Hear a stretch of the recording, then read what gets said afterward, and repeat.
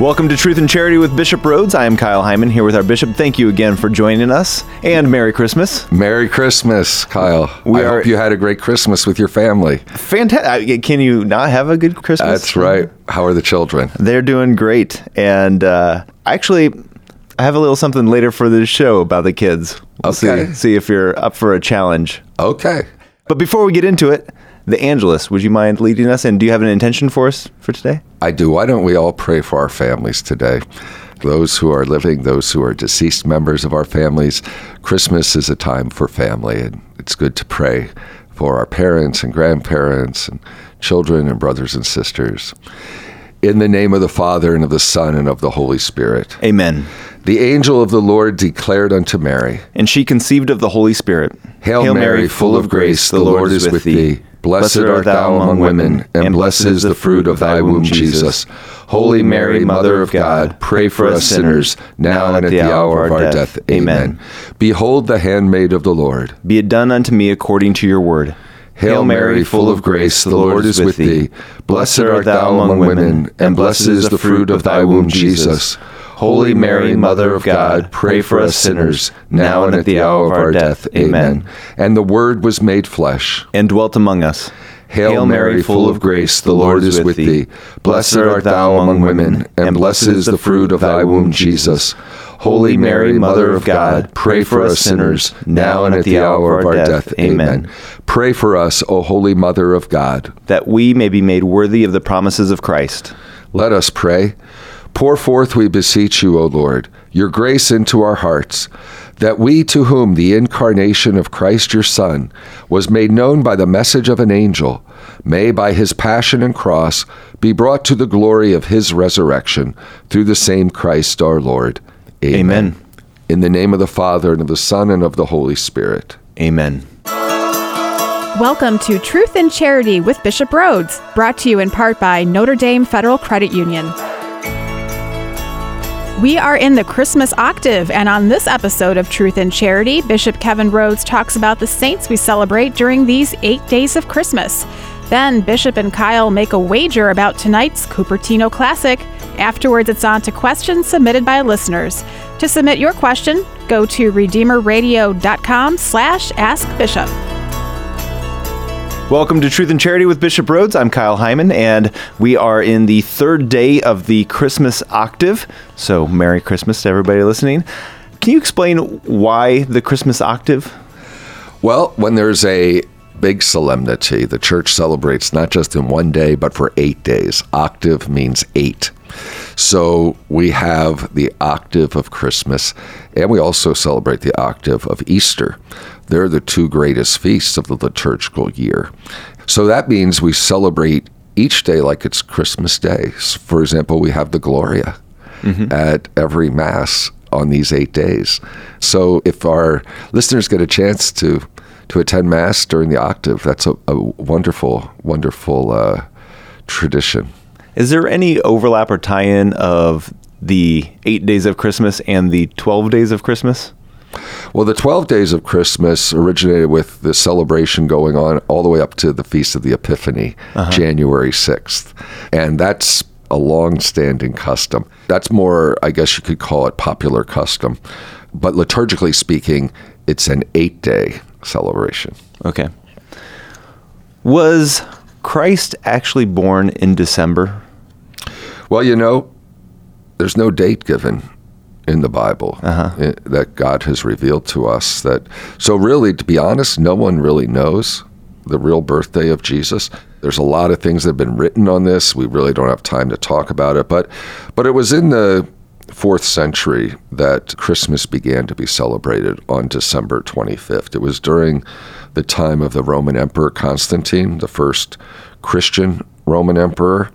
And then a Pope, Julius I, a few years after that, declared that the birth of Jesus would then on be celebrated on the 25th of December. But, there are a lot of different theories about why Christmas is celebrated on December 25th. And as I said, really, we don't have time to talk about it. But basically at that time of year, there were, especially in Roman areas, there were different winter festivals. There's also a tradition that Jesus died on March 25th, and that, we celebrate the Annunciation on that day, the day of Jesus' conception.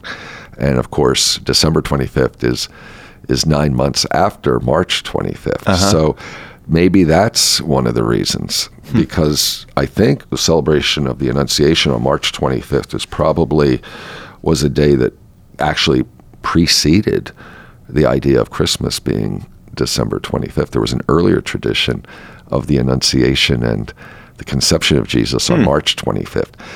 There's another thing, the connection with the Jewish festival, Hanukkah. Hanukkah is the festival of lights, and that would occur around the same time in December when they celebrated when the Jewish people were able to rededicate their temple and rebuild it after that period when they weren't allowed to practice their religion. So there's all these different things. So historians debate this, and there's different theories.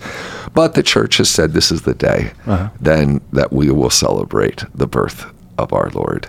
So again, we've done this since the 4th century. It's interesting in those early centuries, too. The celebration on January 6th was really big, what we call now the Epiphany. But there was a time where January 6th was more important than Christmas. And it wasn't just because of the wise men, but they would celebrate Christ's birth as well, and they would celebrate Jesus' baptism that day. So January 6th for a time now we've kind of separated all of those out with different feasts. So when does Christmas officially end? Officially, it ends with the Feast of the Baptism of the Lord. Okay. And that is celebrated after the Epiphany. And you just have to check your liturgical calendar. Sometimes it's celebrated on the Sunday following the Feast of the Epiphany. Sometimes it's celebrated the day after the Feast of the Epiphany. So should we keep our decorations up? Well, your Christmas tree may become a fire hazard by then. But it's nice if you can. Yeah. Keep it watered. I think it's good to keep the Christmas decorations. We have a fake tree, then. Then you can keep it up. Yeah. It's funny when you see Christmas trees out on the lawn on December 26th. Right. It's kind of challenging to follow our liturgical calendar because the rest of the culture isn't following it. They have Christmas in the secular culture is really celebrated all through December or even November, but we really are celebrating Advent. And it's only on Christmas Eve that we begin the celebration of Christmas, and then we continue it through the baptism of the Lord. Like at Mass, you'll notice our churches aren't decorated for Christmas until Christmas Eve, and then they're kept up until the Epiphany or the baptism. And we sing Christmas songs, hymns, all the way up till the Feast of the Baptism of the Lord. And that's kind of long after you're hearing Christmas carols on the radio. Oh, yeah. They probably stop on the 26th. Yeah, exactly. Well, you mentioned that there's all kinds of different feast days during this Christmas celebration. One of them is today's feast, which is that of St. John the Apostle, which you've mentioned before is your confirmation saint. So do you celebrate this day in a special way? Well, I just in my own prayer, it's a special day. I love St. John the Apostle, an evangelist. Yeah, it's just special. I love these feasts that take place during the octave of Christmas. I mean, think about it yesterday, the day immediately after the joyful celebration of our Lord's birth, the Nativity, we celebrate the church's first martyr, St. Stephen. Kind of reminds us that the wood of the manger points to the wood of the cross, that Christ was born in order to die for us. And then we have St. Stephen, the deacon, first martyr of the church. At Mass, for example, yesterday, the Feast of St. Stephen, we don't wear the white vestment of Christmas. We wear red, the blood of the martyrs. But today, the Feast of St. John the Apostle, when you think about how close John was to our Lord, he was the beloved disciple. He's the one who was there at the foot of the cross, the only one of the 12 who stayed with Jesus until the end. And then, of course, he was the one to whom our Lord entrusted his mother. So I love St. John and call upon his intercession often. He's represented in Christian art by an eagle. Mm-hmm. You'll often see John with an eagle because an eagle soars. And the idea is that John's gospel soars. It's so profound. His reflections, his deep meditations on the mystery of Christ. Is he the only apostle that didn't die a martyr's death? That's correct. That's the tradition. He's the only one. That's why today we wear white and not red. And then why was he referred to as the beloved disciple? Was he chosen for that position, or did he do something to earn it? I think it was, I just think of him, and I thought of this when I chose the name when I was in 7th grade, that he was Jesus' closest friend. Yeah. I mean, he's the one who was next to him at the Last Supper and rested his head on Jesus' breast. So I think there was, we can think about Jesus' inner circle, Peter, James, and John. They were there, privileged witnesses, for example, at the Transfiguration. They were the three apostles that saw Jesus transfigured in glory. And yet I think there was something about John, John had a special closeness to the Lord, I think. Was he also the youngest? Tradition has it that he was the youngest, yeah. He's usually, in art, he's usually clean-shaven. You notice that sometimes, whereas the other apostles all have beards. Interesting. Well, since this is kind of your feast day, we have a surprise for you. Another Batman cake. I'm just kidding. So you mentioned yesterday we celebrated St. Stephen, the first martyr. What do we know about his life? Well, we can read about him in the Acts of the Apostles. And he was one of the 7 that was chosen when the apostles needed help in their ministry to care for the widows, the Hellenistic widows who were being neglected. The apostles chose 7 men of good repute and laid hands on them, basically an ordination, for this service of charity in the church. And Stephen was one of those 7. And then as you continue reading in the Acts of the Apostles, you read about his preaching, and then his arrest, and then his being stoned to death. And of course, Saul, before his conversion, was participated in that. So one of the beautiful things is when you read of what St. Stephen said, just what Jesus said from the cross as he was dying, "Into your hands, Lord, I commend my spirit." So in a way, Stephen really was an icon of Jesus in his suffering and death, the first to shed his blood for the faith. Yeah. Well, tomorrow is the Feast of the Holy Innocents. What do we remember on this feast day? Well, we remember the tragic story of King Herod seeking to kill the newborn king or Messiah, and had all the boys under the age of 2 in Bethlehem slaughtered. Of course, this was revealed, Herod's intentions and his wrath was revealed to St. Joseph in a dream. So St. Joseph took Mary and Jesus and escaped to Egypt, the flight into Egypt.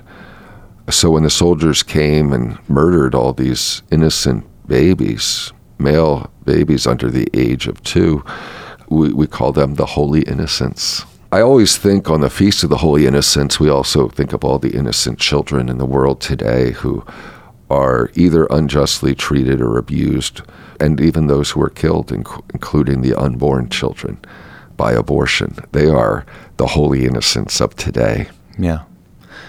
All right. And then also those that are fleeing for their safety as well. We can see that in the example of St. Joseph of protecting your family. Right. All the refugee families. All right. Well, coming up, we'll have some conversation about the feast day that's on January 1st, also the upcoming Cupertino Classic tonight, and questions submitted by you right here on Truth and Charity with Bishop Rhoades, brought to you in part by Notre Dame Federal Credit Union. Welcome back to Truth and Charity with Bishop Rhoades. I am Kyle Hyman here with our bishop, and we're talking about some of the things that are happening during this octave of Christmas. One of them happens on January 1st. It's a feast day, the Solemnity of Mary, Mother of God. This year is not a holy day of obligation in the United States. Is that right? That's correct. The bishops years ago, before I was a bishop, said that when a couple of these holy days fell on a Saturday or a Monday, they were not obligatory. They'd still be celebrated, but it's not an obligation of Catholics to attend Mass. So this year, January 1st, the Solemnity of Mary, Mother of God, falls on a Monday. I still encourage people to attend Mass that day, even though it's not obligatory. Yeah. I mean, what better way to begin a new year than Holy Mass and to celebrate this beautiful feast of Our Lady? It's really her most ancient title, Mother of God, in Greek, Theotokos, which means God-bearer. It was the Council of Ephesus in the year 451 where the bishops of the church gathered and declared Mary to be the Mother of God. And that was really important because there were Christological heresies, some denying Christ's humanity, some denying Christ's divinity, and especially in response to the heresy of Nestorianism, which kind of held that Jesus was two persons, which is heresy. Jesus is one person, one divine person, the Son of God, who has two natures, human and divine. In order to get that teaching across by calling Mary Mother of God, we're really affirming something Christological, the truth about Jesus' identity as a divine person, the second person of the Blessed Trinity. So she truly is the Mother of God because Jesus is God. So it's a beautiful feast. And as I said, I think, especially to begin a new year, it's good to go to Mass and to give and to ask Our Lady, the Mother of God, for her intercession, that during the new year we will draw closer to her Son. Why do we do this on January 1st? Is there a significance with that, or is it just to start off the year? Well, it's the last day, remember, of the octave of Christmas, the 8 days of Christmas. And it's the day of the circumcision of Jesus. Okay, so as a matter of fact, that's the gospel on January 1st, when Jesus was circumcised and given the name Jesus. So it also reminds us of Mary's role at that time. I mean, she had just given birth 8 days earlier. She and Joseph brought Jesus for circumcision. I can't remember, Kyle, when January 1st began to be observed as the Solemnity of Mary, Mother of God. I'd have to look that up. Okay. Or if you have time to do a Google search while we're doing this, that would be helpful. All right. Well, also tonight is the Cupertino Classic. It's going to be at South Bend's St. Joseph High School gym at 6:30 p.m. This is the priests versus the seminarians in, I would say, friendly rivalry, but it also is very highly competitive and also a lot of fun. So highly encourage everybody to go there. If it's a road trip or if it's just next door for you, make it to it because it's a fun event. Why do you think something like this is important? Oh, I think it's great. You know, I went last year because my family came to here for Christmas. And as I mentioned, this year I'm home with my family, so I'll miss it. But it was a lot of fun last year. Now, I have to say, our priests have won every year since this began a few years ago. So last year, I was really rooting for the seminarians. Sorry, priests, but I felt bad. They lost every year. The underdogs. They're the underdogs. I always root for the underdogs. And they came close. The seminarians last year, I think we went into overtime, or it was, So they almost beat the priests. Yeah. And I think it's great fun to get our seminarians and priests together, and also so many of our people come out to see it. Yeah, it's very competitive. It really is. But I know, I'm kind of have that competitive streak. Yeah. But we have some good athletes on both sides. Do you have any idea if there are other dioceses that do something like this? I don't know. I mean, we had... When I was a priest, I was on a priest basketball team, and we played various local groups. Like I remember we played people from the local TV and radio stations. And we had a pretty good team. Yeah. But as far as priests versus seminarians, I'm not quite sure. Well, we call it the Cupertino Classic. Can you tell us a little bit about St. Joseph Cupertino? Yes, St. Joseph of Cupertino. If you've seen the image that they use in advertising the game, you see this friar up in the air with a basketball going towards the basket. Yeah. Well, St. Joseph of Cupertino was a Franciscan back in the 17th century. He was a priest and a Franciscan, and he reportedly would levitate during his prayer, which means to levitate, you kind of rise up. So he had this gift of levitation. So I think the seminarians probably chose this purposely. Maybe the priest did. I'm not sure. Yeah. They chose it to call it the Cupertino Classic because of levitating towards the basket to make a point. But, St. Joseph of Cupertino is an interesting saint. I mean, he had these supernatural gifts besides levitation, other kinds of ecstasies and miracles.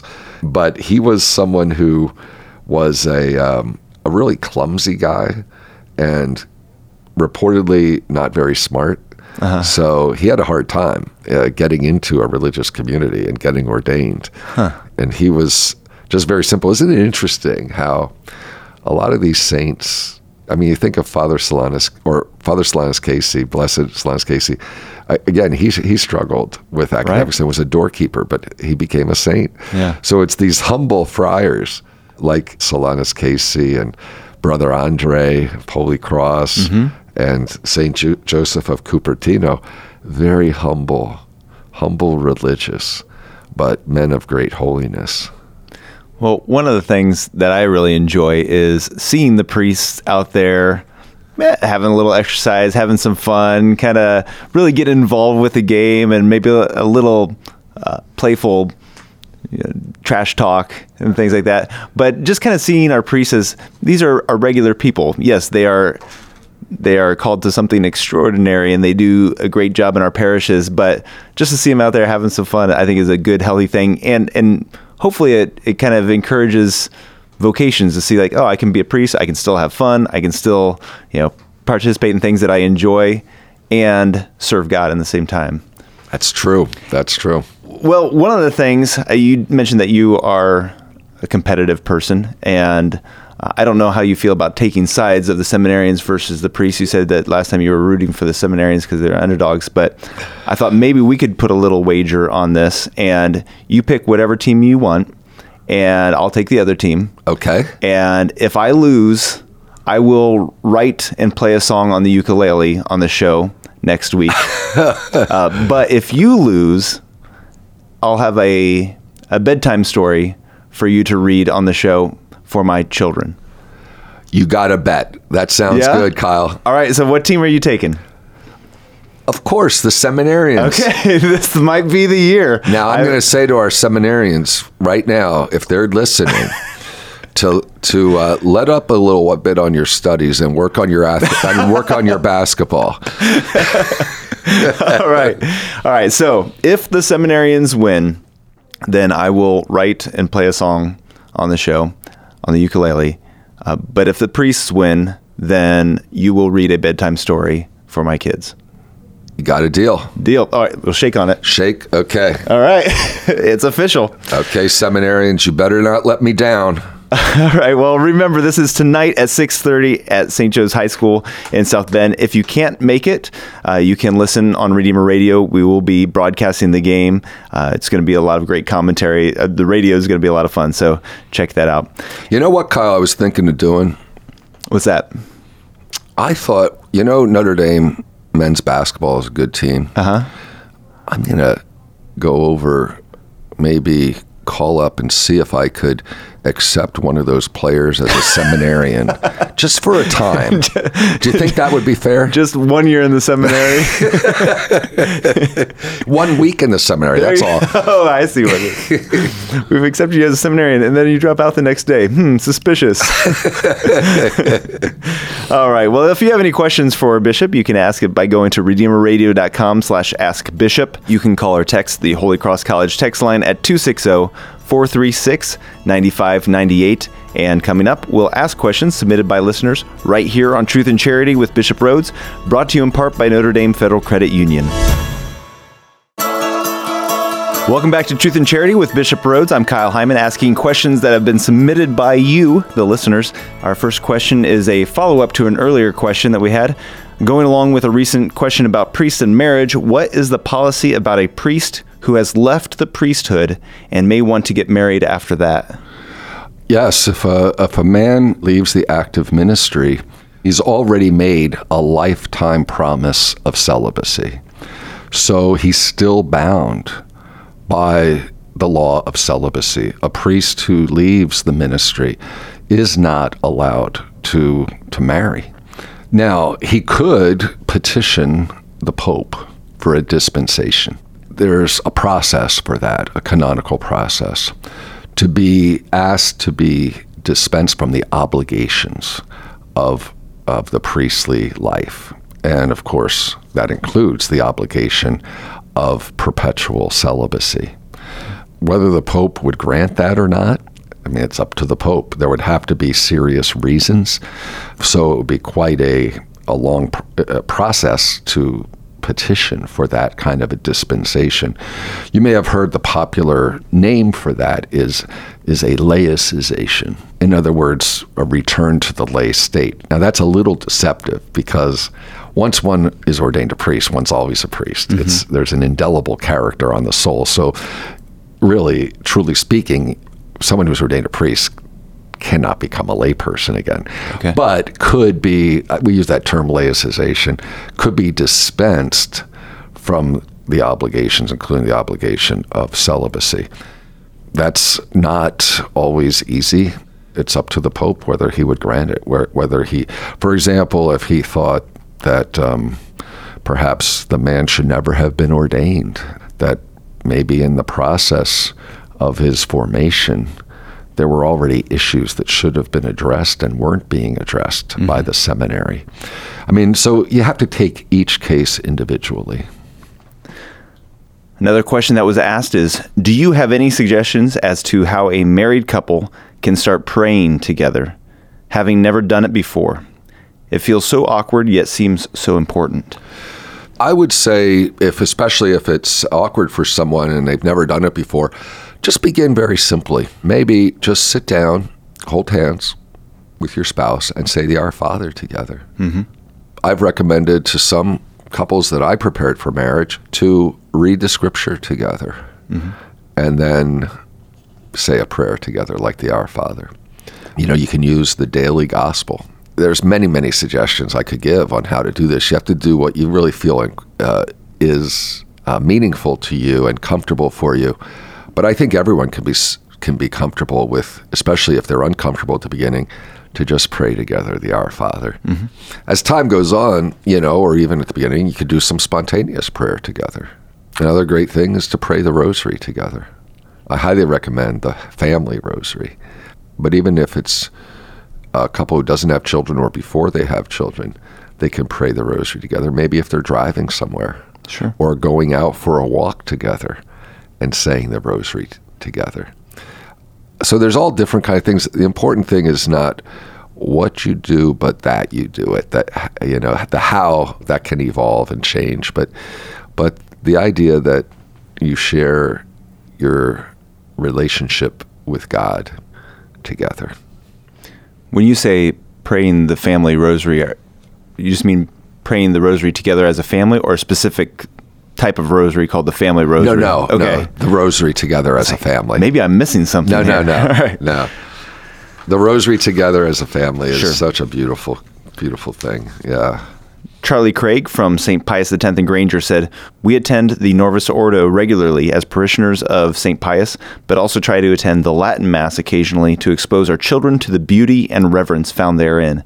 Is there a way we can start a fruitful dialogue within our diocese to bring these liturgies closer together so that they can be mutually enriching, as Pope Emeritus Benedict called for in his Motu Proprio, and to continue the reform of the reform intended by Vatican II?" Wow, that's quite a question, Charlie. Thank you. I think maybe I need to clarify some terms for the listeners in case that would be helpful. Yeah, for me. Yeah. The Novus Ordo, that's the Mass, the ordinary form of the Mass that is celebrated in the great majority of our parishes. It's the Mass, sometimes it's called the Mass of Pope Paul VI. In other words, it's the Mass that came after the revision of the rite of the Mass that came after the Second Vatican Council. Okay, so they call that the New Order, the Novus Ordo. Before that, we know Mass was celebrated in Latin. There were some significant changes in the outward form of the Mass, different rubrics, etc. So a lot of people still remained attached to the older form of the Mass that was there before the Second Vatican Council. Some obvious things: the priest would be facing east, where his back would be to the people. Everyone would be facing the same direction. Mass obviously was in Latin. People received Holy Communion kneeling, all of those different things. So we have this reform of the Mass, and this new rite, is the Novus Ordo, is the typical Mass that we're familiar with. Pope Emeritus Benedict XVI recognized that there were still a lot of people who missed the rite prior to the Vatican II changes. So he allowed, through a document that he issued called Summorum Pontificum, he allowed priests to celebrate according to that older form. So we call that the extraordinary form of the Mass. And in our diocese, we have 2 parishes where they celebrate the extraordinary form of the Mass: Sacred Heart Parish in Fort Wayne and St. Stanislaus Parish in South Bend. There are people like Charlie and his family who belong to a parish where they celebrate the Novus Ordo Mass, but they like to occasionally go to one of the churches where they have the Latin Mass, the extraordinary form. And I think Pope Benedict's intention was also to satisfy a pastoral need, but also to show the continuity between the old form of the Mass and the new form. I mean, it's the same Mass. It's the sacrifice of Christ. It's the Eucharistic sacrifice. But externally, there are differences in the way the Mass is celebrated.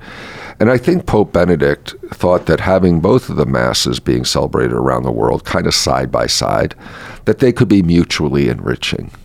There might be some things that we experience in the extraordinary form that some would like to see in the Novus Ordo. And there might be some things in the Novus Ordo. For example, the Novus Ordo has a much larger body of sacred scripture in the readings than you would have in the older extraordinary form. Really? So yeah, a lot more. And so I think Pope Benedict was thinking that maybe by having both forms in the Latin Rite being celebrated, that they could be mutually enriching. And I think, for example, music, and you'll see this happening already, where we have such a great tradition of Catholics of Gregorian chant and of polyphony that was kind of lost in many places after the Second Vatican Council. But you see it coming back. And of course, that's the kind of music that's sung in the extraordinary form all the time. So we see kind of a recapturing or rediscovery of the great tradition of sacred music in the church. So I think that might be part of it. Pope Francis, a couple months ago, Pope Francis himself doesn't like the term reform of the reform. Okay. Charlie mentioned the reform of the reform, and I've heard that term used in I think a proper way, where it's saying, okay, we need to make sure that we don't lose the beauty and the reverence that should be there at Mass. And I'm convinced the Novus Ordo, it has to be celebrated with due reverence. It's, there were abuses after the Second Vatican Council, all kinds of crazy things going on in the liturgies. Thanks be to God, that stopped by and large. But I do think we need still more restoration of beauty. And what I would suggest, for example, just as an example, the area of music. I honestly think we can do better, generally speaking, in the area of music at our liturgies as Catholics. We have wonderful people serving and singing choirs and cantors and musicians in our parishes, and I'm so grateful to them. And I think all of us need to work at maybe elevating a little bit the quality of our music I like all different kinds. I love Gregorian chant and polyphony. There's good contemporary liturgical music as well. Mm-hmm. But we have to kind of, I think, try to get rid of some of the music that isn't beautiful, or where there's sometimes lyrics that aren't really theologically correct. Sure. So we have to be really careful about this.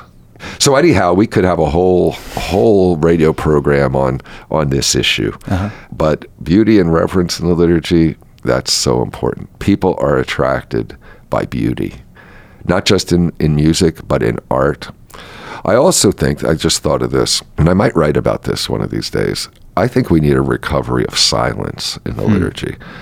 We live in such a noisy world.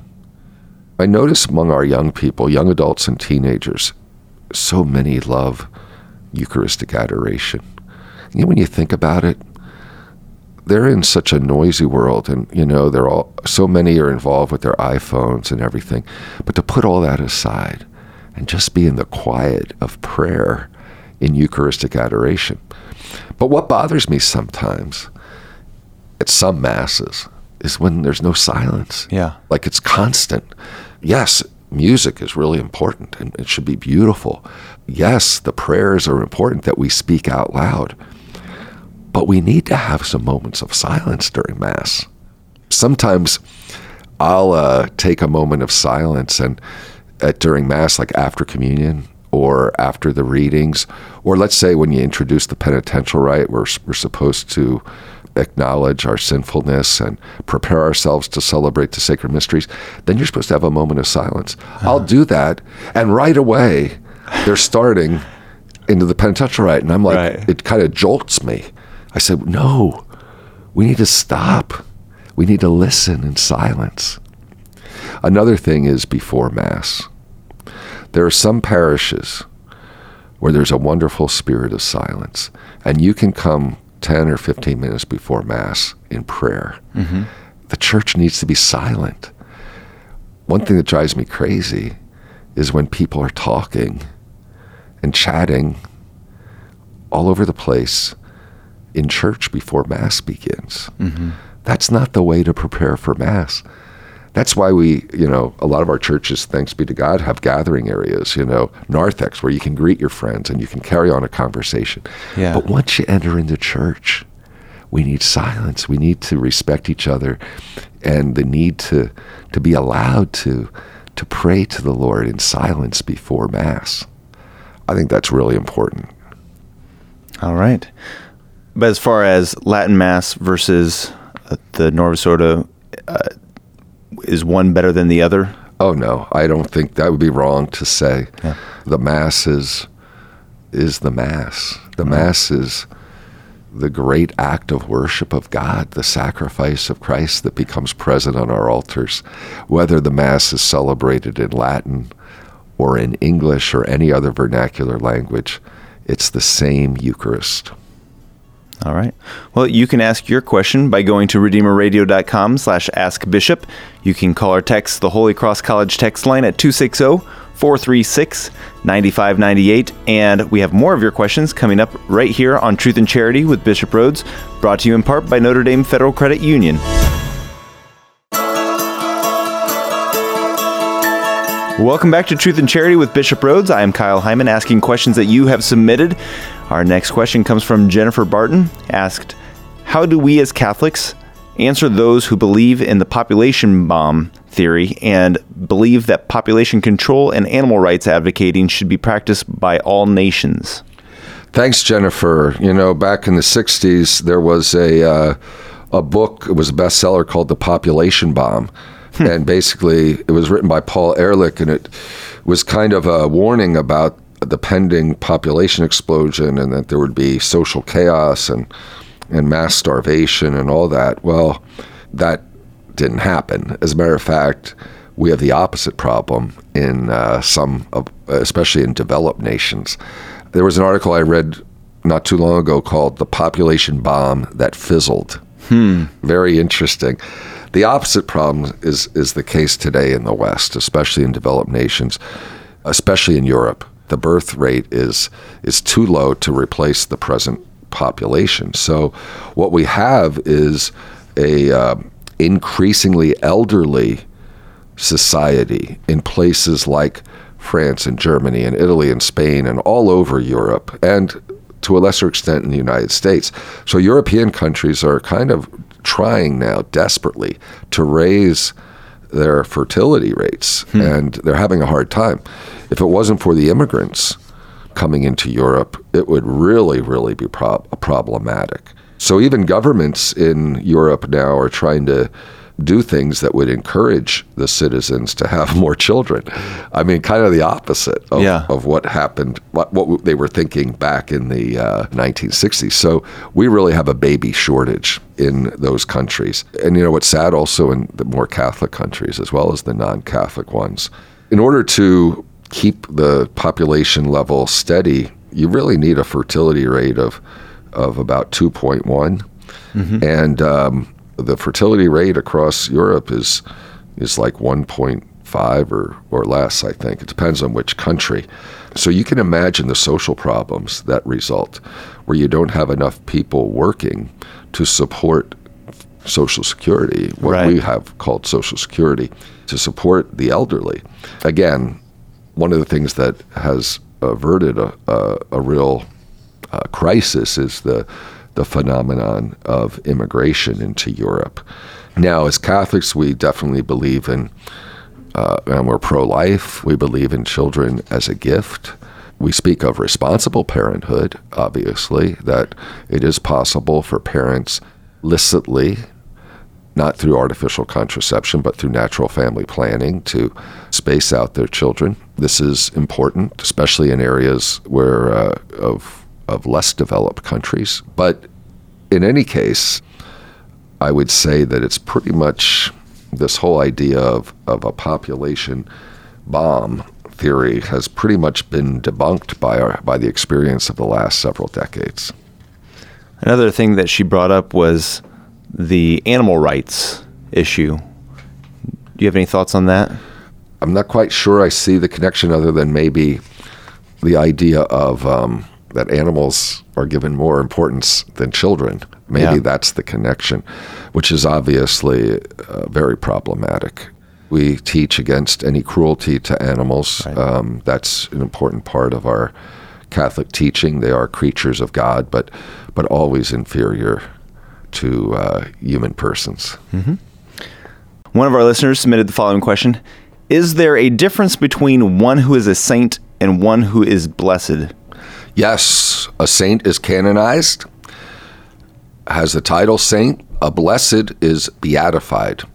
For example, Solanus Casey is not yet a saint. He's blessed Solanus Casey. In order for him to be canonized a saint, there needs to be another authenticated miracle. So generally, a saint is someone who is recognized by the whole universal church. A blessed is not celebrated on the universal calendar, but usually in a local area. A saint would promote more devotion. And actually, the act of canonization is much more solemn, and it involves an exercise of the infallibility of the Pope when he canonizes someone a saint. Does it change the person's actual status in any way, like their reality? No. Their reality towards God, no, That's not changed. It's just after the thorough investigation and proofs of miracles giving us the certainty. Okay. So would a blessed not have that certainty, or are we sure that a blessed is in heaven? In declaring someone blessed, the person has been proven to be someone of heroic virtue. Okay. So it's a recognition that this person was a faithful disciple of Christ in an extraordinary way. Mm-hmm. And I think it would be natural that this person is in heaven. But I think the act of canonization adds an element of greater certainty to that. All right. Well, thank you so much. I really appreciate you answering these questions and having a good conversation with us today. Could we get your Episcopal blessing before we go? Sure. The Lord be with you. And with your spirit. Blessed be the name of the Lord. Now and forever. Our help is in the name of the Lord, who made heaven and earth. May Almighty God bless you, the Father, and the Son, and the Holy Spirit. Amen. Thank you, Bishop. You're welcome, Kyle. And may the priests win Cupertino Classic. Go seminarians. Join us next Wednesday at noon for an all-new episode of Truth in Charity with Bishop Rhoades, brought to you in part by Notre Dame Federal Credit Union.